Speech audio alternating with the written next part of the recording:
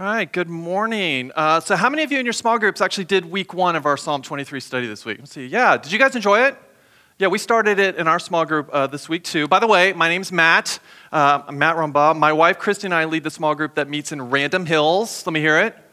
That was terrible. Come on, people. What are you doing? Yeah, there we go. And I also happen to serve as one of the elders here. So yeah, we started this study this week. And I really, just a simple truth, the Lord is my shepherd. I shall not want. We had a really great conversation about if the Lord is our shepherd, that means he is with us. He's not a God far away that I have to figure out where he is. He is with us to guide us and lead us. So if you're not already in a small group, I want to reiterate Jeff's plug. Find a small group. We have a place for you. We're going to be doing this study with Matt Chandler in Psalm 23 for the next 6 weeks all together as a church family. And this is a great way for you to get plugged in, start building some community, and just really simple truths from God's word that I think will be helpful to you. All right, so this morning, though, we're not going to be in Psalm 23. We're actually going to be in the book of Daniel, chapter 9. And this is the first of a 6-part series that we're going to be doing about our so-called 6 pursuits. So last week was a very big day.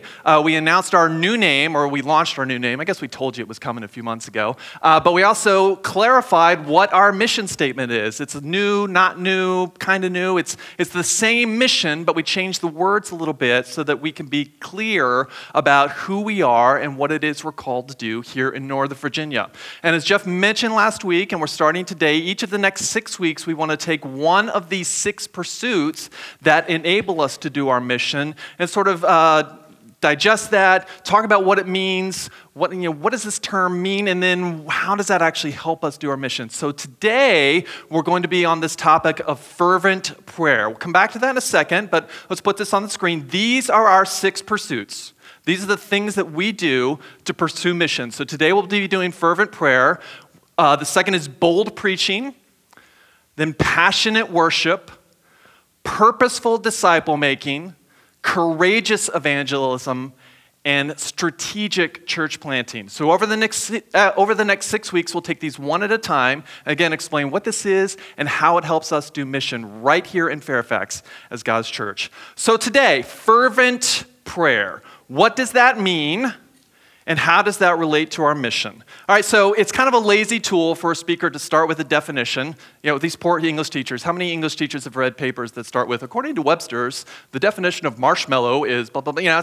It's a little bit of a lazy way, but give me a little bit of grace, because I do think it's important that we all understand the terminology in the same way. So fervent prayer, what does that mean? Well, the word fervent means having or displaying a passionate intensity. Having or displaying a passionate intensity. Now, I am a man of a certain age. I'm 46 years old, and you can look at me. I'm a white guy. I'm Northern American, all that. And so that word passion sometimes makes me a little nervous, because I expect that it has maybe like an emotional sort of demonstration element to it that, I'm a little more reserved. I'm a little more introverted. When I take these scales, most of which I don't actually believe in, but when I take these scales, I always tip on that introverted side a little bit. And so if somebody expects me to be passionate, I'm like, I don't know. I'm not into that too much. But turns out I had the wrong idea about what passionate actually means. And so it's helpful for me to understand this, so I hope it's helpful for you too. I started doing some research on this, and it turns out passion, the way that researchers talk about it, in fact, there's a particular researcher, his name is Robert Vallerand, I think I'm pronouncing that right. He talks about a dualistic mode of passion. Did I say that right? Yeah, dualistic model of passion. Turns out there's not just one type of passion, this like all-out, external, demonstrative thing. There's 2 ways. They work together. The first of which he describes is what he refers to as harmonious passion. And this is the type of passion that reflects what you desire on the deepest level, what you like to do, the kind of thing that you would do even if you had no other motivation to do that. It's based on extrinsic motivation. It is process-oriented. So think about something like gardening. If you like to, unless you're a farmer or some sort of official sort of food seller or something like that. I don't know what the right term is. If you like to garden, you just like to garden, right? You like to get down in the weeds. You like to pull it. You like to manage the soil, all those. You're intrinsically motivated to do that. And it's you like the process of it. If you're a gardener who only likes pulling out the carrots at the end of it, well, you're probably a terrible gardener because it takes a lot of work to do that. You got to do it every day over time. Now, over time, this type of passion, harmonious passion, is closely correlated with satisfaction and meaning and happiness. Now, that is compared to this type of passion that Vallerand refers to as obsessive passion. And this is more external. This is more extrinsically motivated or outcome-oriented. And so think about an Olympic athlete. And how many stories have we seen about how they put a picture of a gold medal up on their wall and they touch it every time they leave the room? Or, they have some sort of external goal that drives them to achieve that. So the problem is over the long term, this isn't quite as sustainable. It's correlated with high rates of burnout and depression and anxiety. So what the research points out is that the highest performing athletes find ways to blend these together. So that you blend the harmonious so that you have the day-by-day thing that, sort of intrinsic motivation with an external goal that motivates your achievement a little bit. So a good example, I think, maybe it wouldn't resonate with you, but I think think about Olympic swimmers. Swimming is the kind of sport where you have to practice every day to be good at it. Otherwise, there's no point of it. But it's also the kind of thing where if you don't actually have some sort of outcome in mind to achieve, why would you do this terrible thing every day? I actually knew somebody in college. I went on a trip with a pretty accomplished swimmer. She was a varsity swimmer at Ohio State, Jeff. Her name was Holly Ann Humphrey. And it turns out she was actually kind of a big deal. She was all Big Ten, and she's in the Ohio State Hall of Fame for what that's worth. But I remember asking her that summer, this was 1994, and I said, Holly, why... shouldn't you be getting ready for the Olympics? You're a really accomplished swimmer. And she said, Matt, if I wanted to go to the Olympics, I wouldn't be here. This is 2 years before the Atlanta Olympics. And she said, no, if I wanted to go to the Olympics, I'd have to be in the pool right now. So these two things come together in a model of passion. The harmonious, so this thing that I enjoy doing, I'm willing to do it every day, plus the obsessive. I have a gear that I go to when the moment really calls for it. This is a pretty good picture of what we mean when we say fervent prayer. And so I want to give you an example of that today. We're going to be looking at an example from a guy named Daniel. Some of you are very familiar with Daniel, of course. There's a book in the Bible named for him. Daniel was a Jewish man, and somewhere around the year 605, he was living in Jerusalem. He's a very young man at this point. He is actually captured by a Babylonian king named Nebuchadnezzar. He is sent to a faraway land, Babylon, and he is put into the king's service. He learns new language, he learns new customs, he's made an administrator, and he is part of this exile that lasts for the better part of 70 years. Daniel, as far as we know, never returns to his homeland. And so in this, he actually thrives. He becomes a very high-level government official. In fact, there's some reason to indicate that he's second only to the king. He has the ability to translate dreams. He's a man of great wisdom. He's a great man of integrity. So the book of Daniel is a little bit weird. I think a lot of us are familiar with some of the stories in it. So if you know the names Shadrach, Meshach, and Abednego, and the fiery furnace, Daniel himself, and there's a picture of it right here in the lion's den. We're going to circle back to that in a second here. So nice stories that we learn when we're in Sunday school, but then there's this other side of the book where very strange apocalyptic dreams, sort of the closest I ever want to have to a psychedelic experience. Very, very strange language, but sort of toward the end of the book, there's this beautiful prayer. That's going to be where we focus our time tonight as we learn about this thing called fervent prayer. So as we look at this, we're going to be in Daniel chapter 9, and we're going to be looking at verses 1 through 19.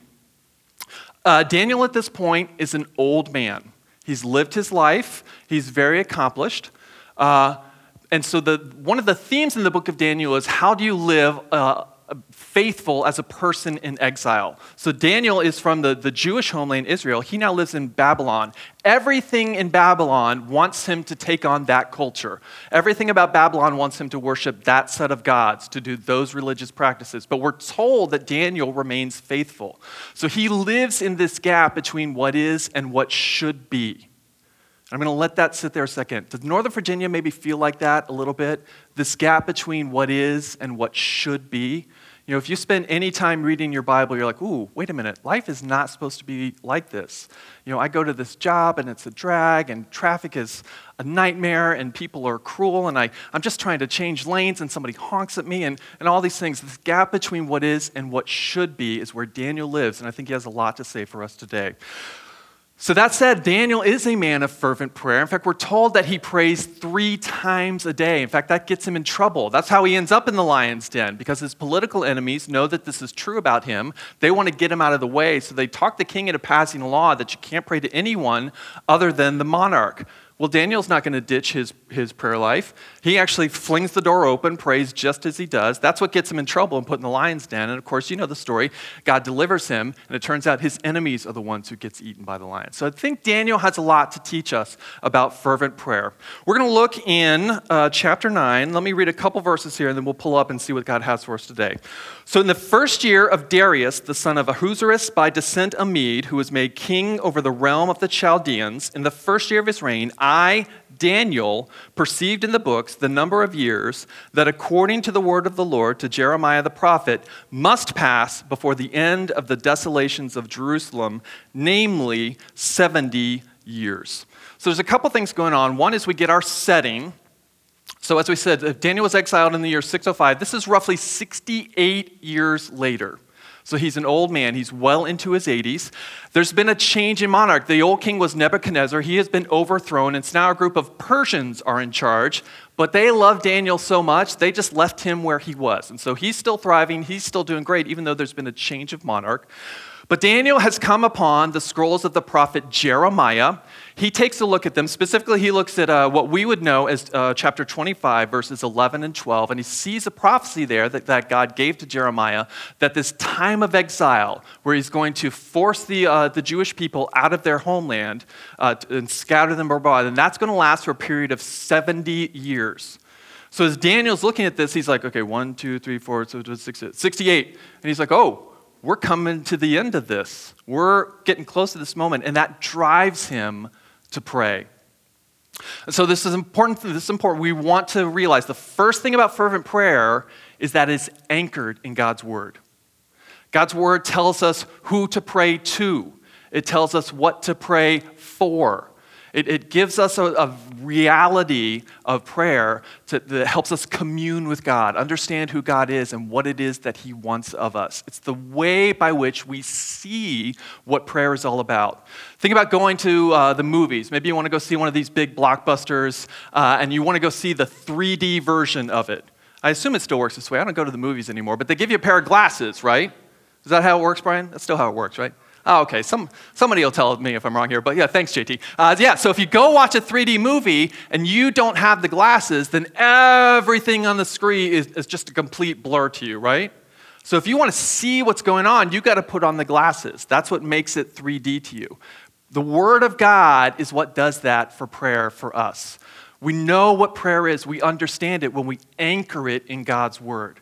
It's like putting on the 3D glasses so we can actually see who to pray to, what to pray for, what we're even doing in prayer. And in fact, we're not going to read these passages just yet. We'll get to them in a second. But the next thing that Daniel starts to pray for, all of these things are littered with references to the Word of God. He uses the term great and awesome God to refer to God. That's a throwback to Deuteronomy chapter 7, verse 21.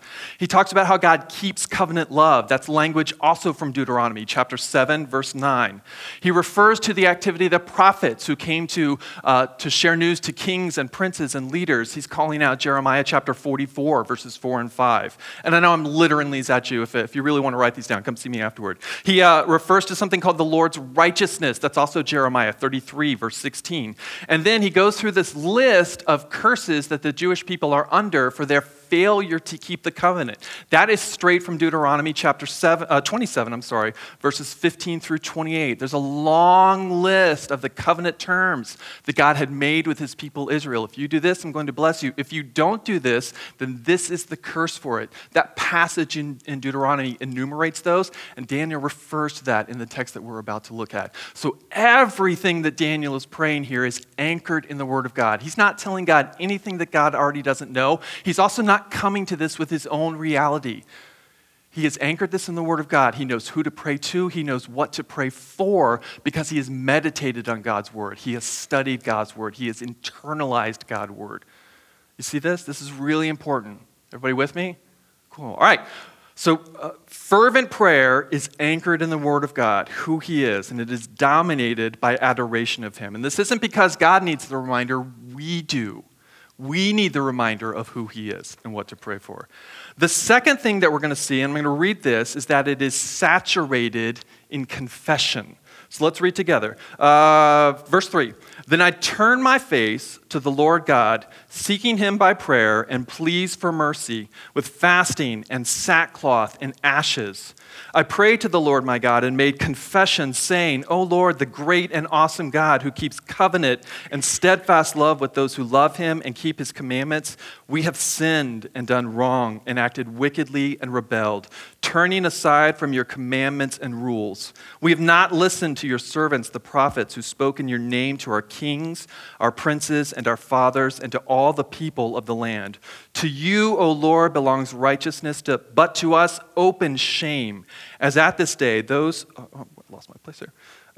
as at this day, to the men of Judah, to the inhabitants of Jerusalem, and to all Israel, those who are near and those who are far away, in all the lands to which you have driven them, because of the treachery they have committed against you. To us, O Lord, belongs open shame, to our kings, to our princes, and to our fathers, because we have sinned against you. To the Lord our God belong mercy and forgiveness, for we have rebelled against Him and have not obeyed the voice of the Lord our God by walking in His laws, which He set before us by His servants, the prophets. All Israel has transgressed your law and turned aside, refusing to obey your voice.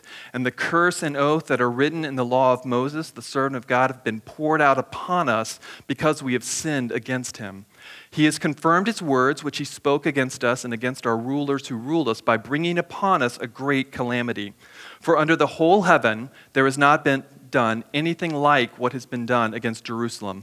As is written in the law of Moses, all this calamity has come upon us, yet we have not entreated the favor of the Lord our God, turning from our iniquities and gaining insight by your truth.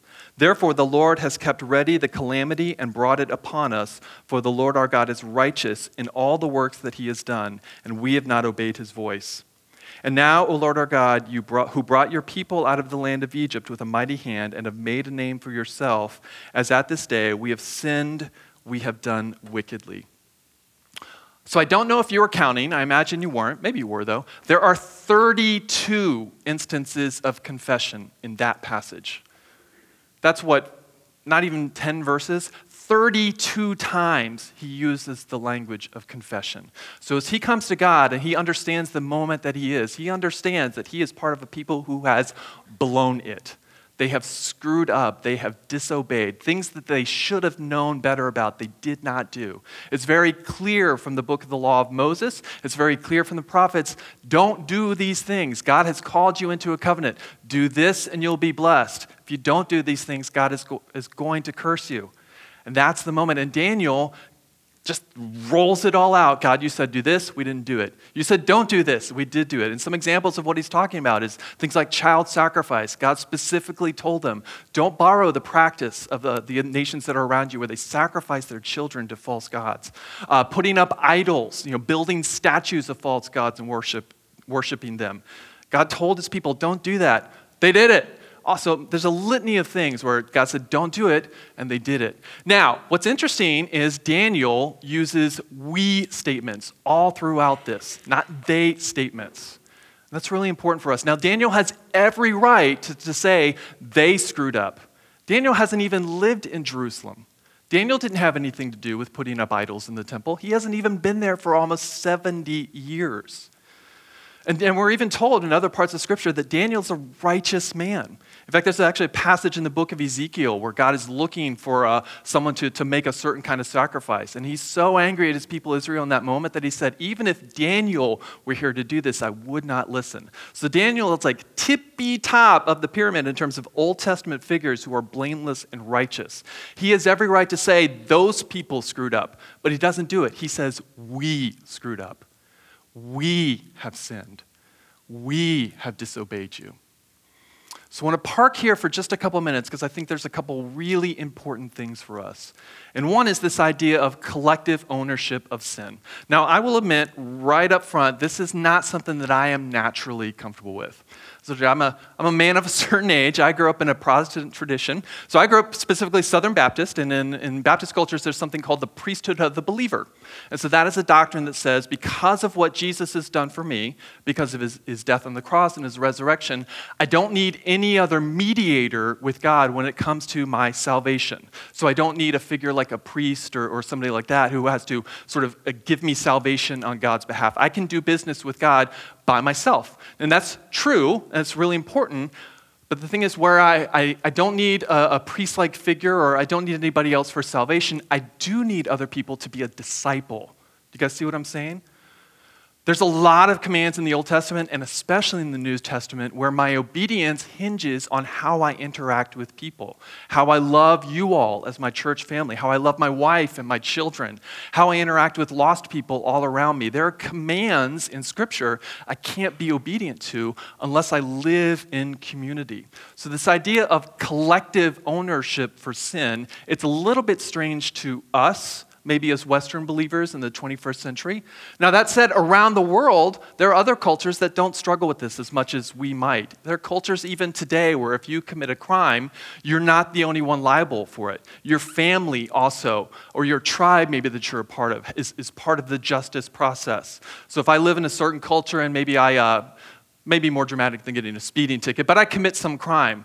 It's not just me who goes to court. My whole family, maybe even my whole tribe actually has to come to court with me and face justice. We don't do that in the United States for very good reasons. I believe in the Constitution, all those things. Somebody's going to start calling me a communist. I'm not a communist, nothing like that. But this idea of collective ownership of sin, it's in the Old Testament, and Daniel understands that much better than most of us probably do. So we statements when it comes to sin.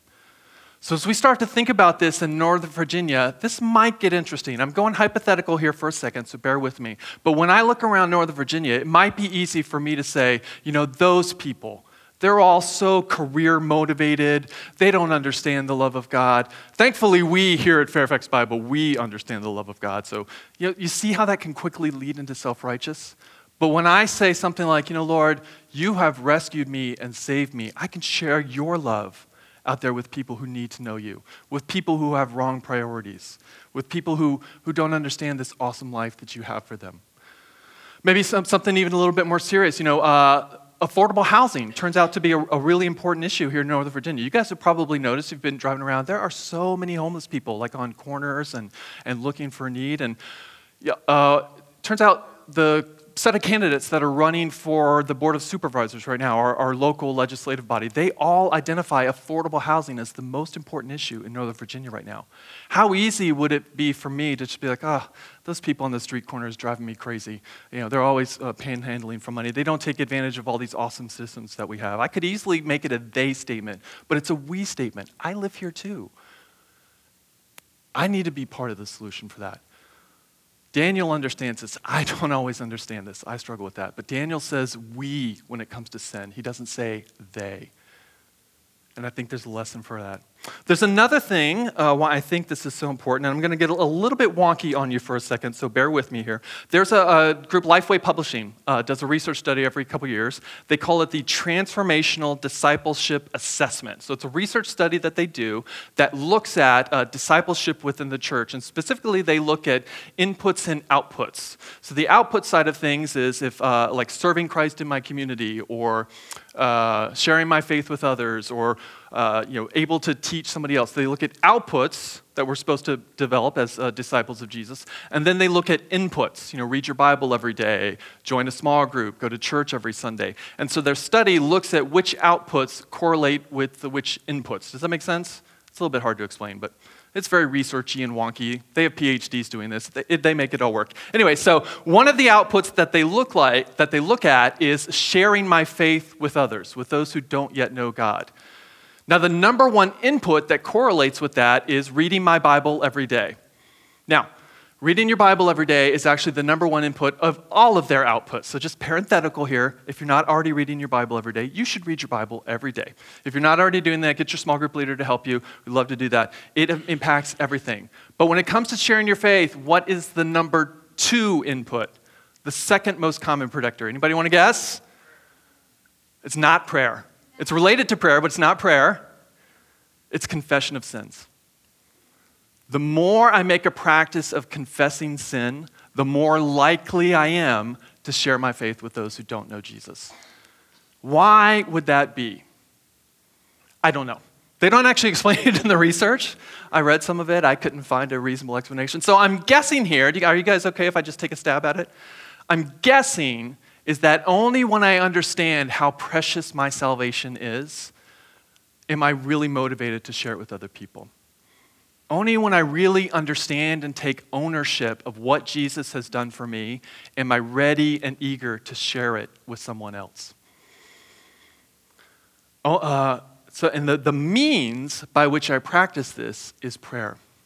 Now, yes, if I offend somebody, I should go to that person and seek forgiveness. And if somebody's offended me, I should go to them and explain it. This is all laid out in the New Testament. But where this thing really, really happens is when I go to God and say, God, you are great.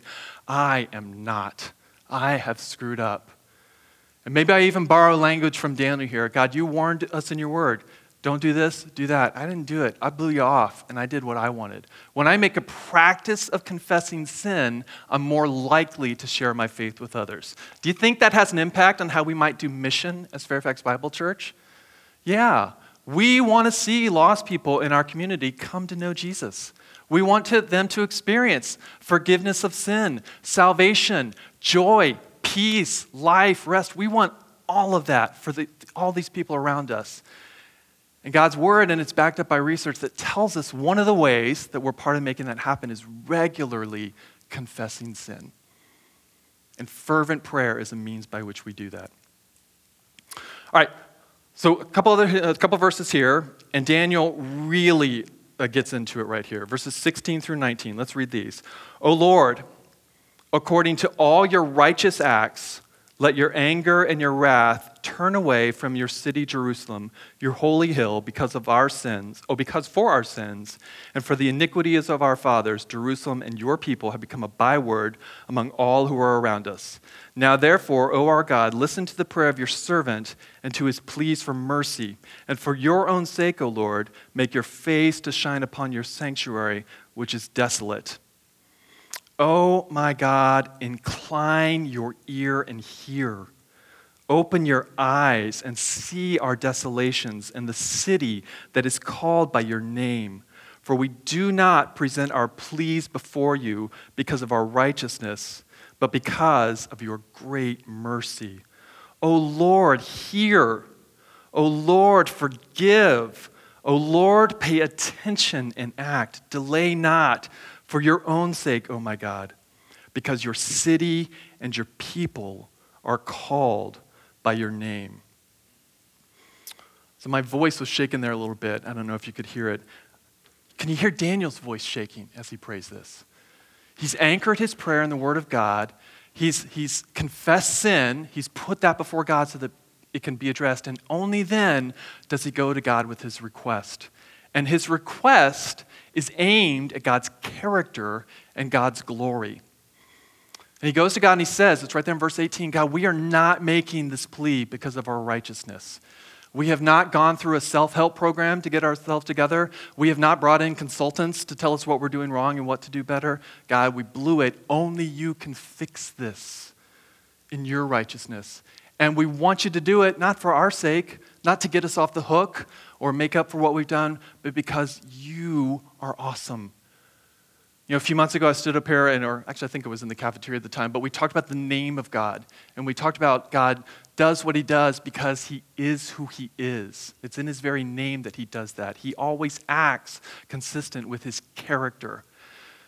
And so one of the things that we see here is God is merciful. And so Daniel is asking God to show mercy, not to get his people off the hook or even get himself off the hook. It's because God is merciful.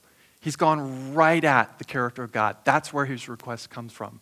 And his request is not self-serving. It is for God's glory. We don't deserve this. We've done nothing to earn this, but we want to see your character on display for your glory. Does the thing that I'm asking for serve your purposes, serve your glory? And by the end here, you can see verse 19, oh my God, hear. Oh Lord, forgive. Oh Lord, pay attention and act. Can Can you see him? He's probably flat on the ground. He's probably pounding the couch or table or whatever he's praying on. His voice is probably cracking. He's probably got tears dripping off his face. Friends, this is fervent prayer. He means it. He is deep in this moment. It is a very emotional reaction for him. Can you think of the last time you had a moment in prayer like that? It's probably not very often, and that's okay. I'm not trying to intimidate anyone or shame anyone. I'm not trying to say, if you don't pray like this every day, you're terrible at prayer. Don't hear me say that. But sometimes prayer ought to feel like this, right? When there's a burden that we just can't shake, we might want to borrow some of Daniel's language here. Oh, Lord, hear. Oh, Lord, forgive. When there's a sin that we just constantly struggle with, we might want to borrow Daniel's language here. Oh, God, forgive. Not because of my righteousness, but because of your great mercy. Daniel means it. He is in it deep. This is fervent prayer. This is passionate intensity. Daniel has built up a habit over his life of doing this at least 3 times a day, if not more. But when the moment calls for it, he can absolutely go to the mattresses on his face and his hands and his knees, plead with God and his character to show him mercy and kindness, to meet his request for God's glory, not ours. This is the kind of prayer that we want to be about as Fairfax Bible Church. We want to pray regularly, we want to pray habitually, and we want to pray with intensity that God would show his character, his glory, his plans, his purposes, his salvation to us, in us, and through us out to Northern Virginia and around the world. Because only he is what they really need. Only he is an answer to any prayer. Are you with me? Does this sound good? Can we just commit together? Is this the kind of prayer that we want to be about as a church? Yeah. Okay, Matt, how do I do this? I want to give you 3 quick tips, and I'm beholden to mention Tim Keller at this point. His book, Prayer, came out a few months ago. It is the best thing on prayer that I've ever read. You have my permission to get out your phone right now and order it. You're not getting out your phone. What are you doing? No, come on. Yeah, get it out. Go to Amazon, order it, have it delivered to your house like today. It is a tremendous read. He has any number of pieces of advice here. There are 3 that I've gleaned that I think are helpful for us. The first is, we want to go for more frequent prayer, but maybe shorter lists. We want to go for intensity. So if you're already praying once a day, awesome, great, keep it up. Maybe think about a second time of prayer. Or maybe you have like one sort of primary time during the day that you pray, maybe in the morning with coffee and breakfast after you read your Bible. Maybe think about ways to add prayer in during the course of the day. And the second thing on this element here is a shorter list. I think so many of us, maybe even thinking that we're doing the right thing, we come at our prayer time with a list maybe about this long or so. You know, we're praying for our aunts, cousins, next door neighbor's cat and things like that. And God bless the cats and aunts and neighbors and all those things. But a shorter list is a little bit closer to biblical prayer. Not that we shouldn't pray. It says pray about everything. Yes, all those things. But intense prayer, fervent prayer is about intensity. And so we want to have maybe shorter list, more frequent times of prayer. We want to go for intensity. The second, hitting a theme here, we want to anchor that in the Word of God.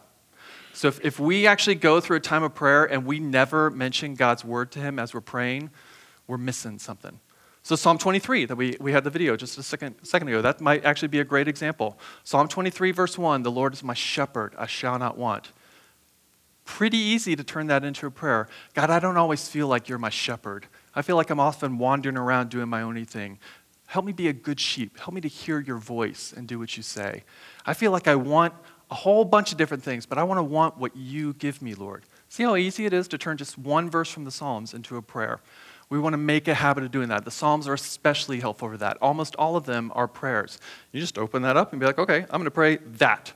So if you need some help with that, find your small group leader. They will help you do it. The third one that I think is helpful, and this is especially important when it comes to this being part of our mission, and that is we want to interweave these. We want prayer to be interwoven with corporate prayer. So it's all well and good. In fact, it's fantastic. We want you all to be faithful in prayer on your own, individual. Do your daily prayer time. Pray about all neighbors and cats and all those type things. But prayer really has an impact when it's interwoven corporately. So I'm going to put a plug in for our prayer team, which meets faithfully every week. Every week on the registers, when you write down your prayer requests at the bottom, our prayer team sees those and they pray for you. They are so faithful to do this. So I'm going to plug in. They can always use some more help. And the great thing about prayer team is it doesn't take a ton of skill. If you can talk, you can pray. And if you can pray, you can be part of the prayer team. I'm also going to put a plug in for being open about your requests when you're a small group.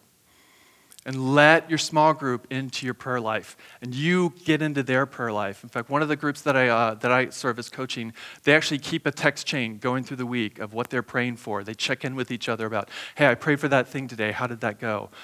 That's a great example of what we want to see. We don't want to just be lone rangers when it comes to prayer. We want to be doing this all together. We want to interweave these things together. So prayer team and pray in your small group. Corporate prayer is really, really important, and that's going to help us do mission better. All right, so let me sum up here. Fervent prayer, passionate intensity. We want it to be anchored in God's word. We want it to be saturated in confession, and we want it to be aimed at God's character and glory. And frankly, I can't think of a better way to do that than to move into a time of communion. So Phil and the band are going to come back up, and Jeff will come up in a minute and lead us. So before we do that, though, we do want to spend some time together. I'm going to let it just be quiet for a moment, and then I'll pray us out here. And Jeff's going to lead us, and so I don't want to step on his toes in this too much, but I really encourage you to just kind of let your mind and your heart settle. Think about what the Word of God says is true about you. If there's sin that you need to confess, whether to God or maybe even to somebody in this room, this is the time you can do that. And let's aim that prayer at God's glory and character. This is fervent prayer. And this is what we want to be as God's church here in Fairfax. Let me pray for us. Lord God, you are righteous in all of your ways, and you are full of steadfast love and mercy. God, you are kind to us on a level that we do not deserve. And God, I don't know what's on people's minds and hearts this morning. I know some of the burdens that I carry. And God, we just come before you and we plead with you. God, hear our prayer. Open your ears, incline your ear to us and hear. Open your eyes and see the desolation that is all around us in our own lives and the communities that we live in. God, would you answer us? Not because we have it all figured out, we don't, but because of your great mercy and kindness. God, we would love to see you do a great work here in Northern Virginia. Not because the name Fairfax Bible is anything special, but because you are a great God. You want to rescue sinners. You want people to know your salvation. You want faithful disciples who are multiplying. And God, we want that too. We want people to know how great you are. God, hear our prayer. God, I hope that this morning people are encouraged to pray. I certainly don't mean to intimidate anyone or shame anyone. But God, we want to be people that pray with frequency and pray with intensity. So God, help us to not shortchange ourselves and help us to not shortchange you, but to ask you to do great things because you are a great God. So we give this time to you in the name of Jesus.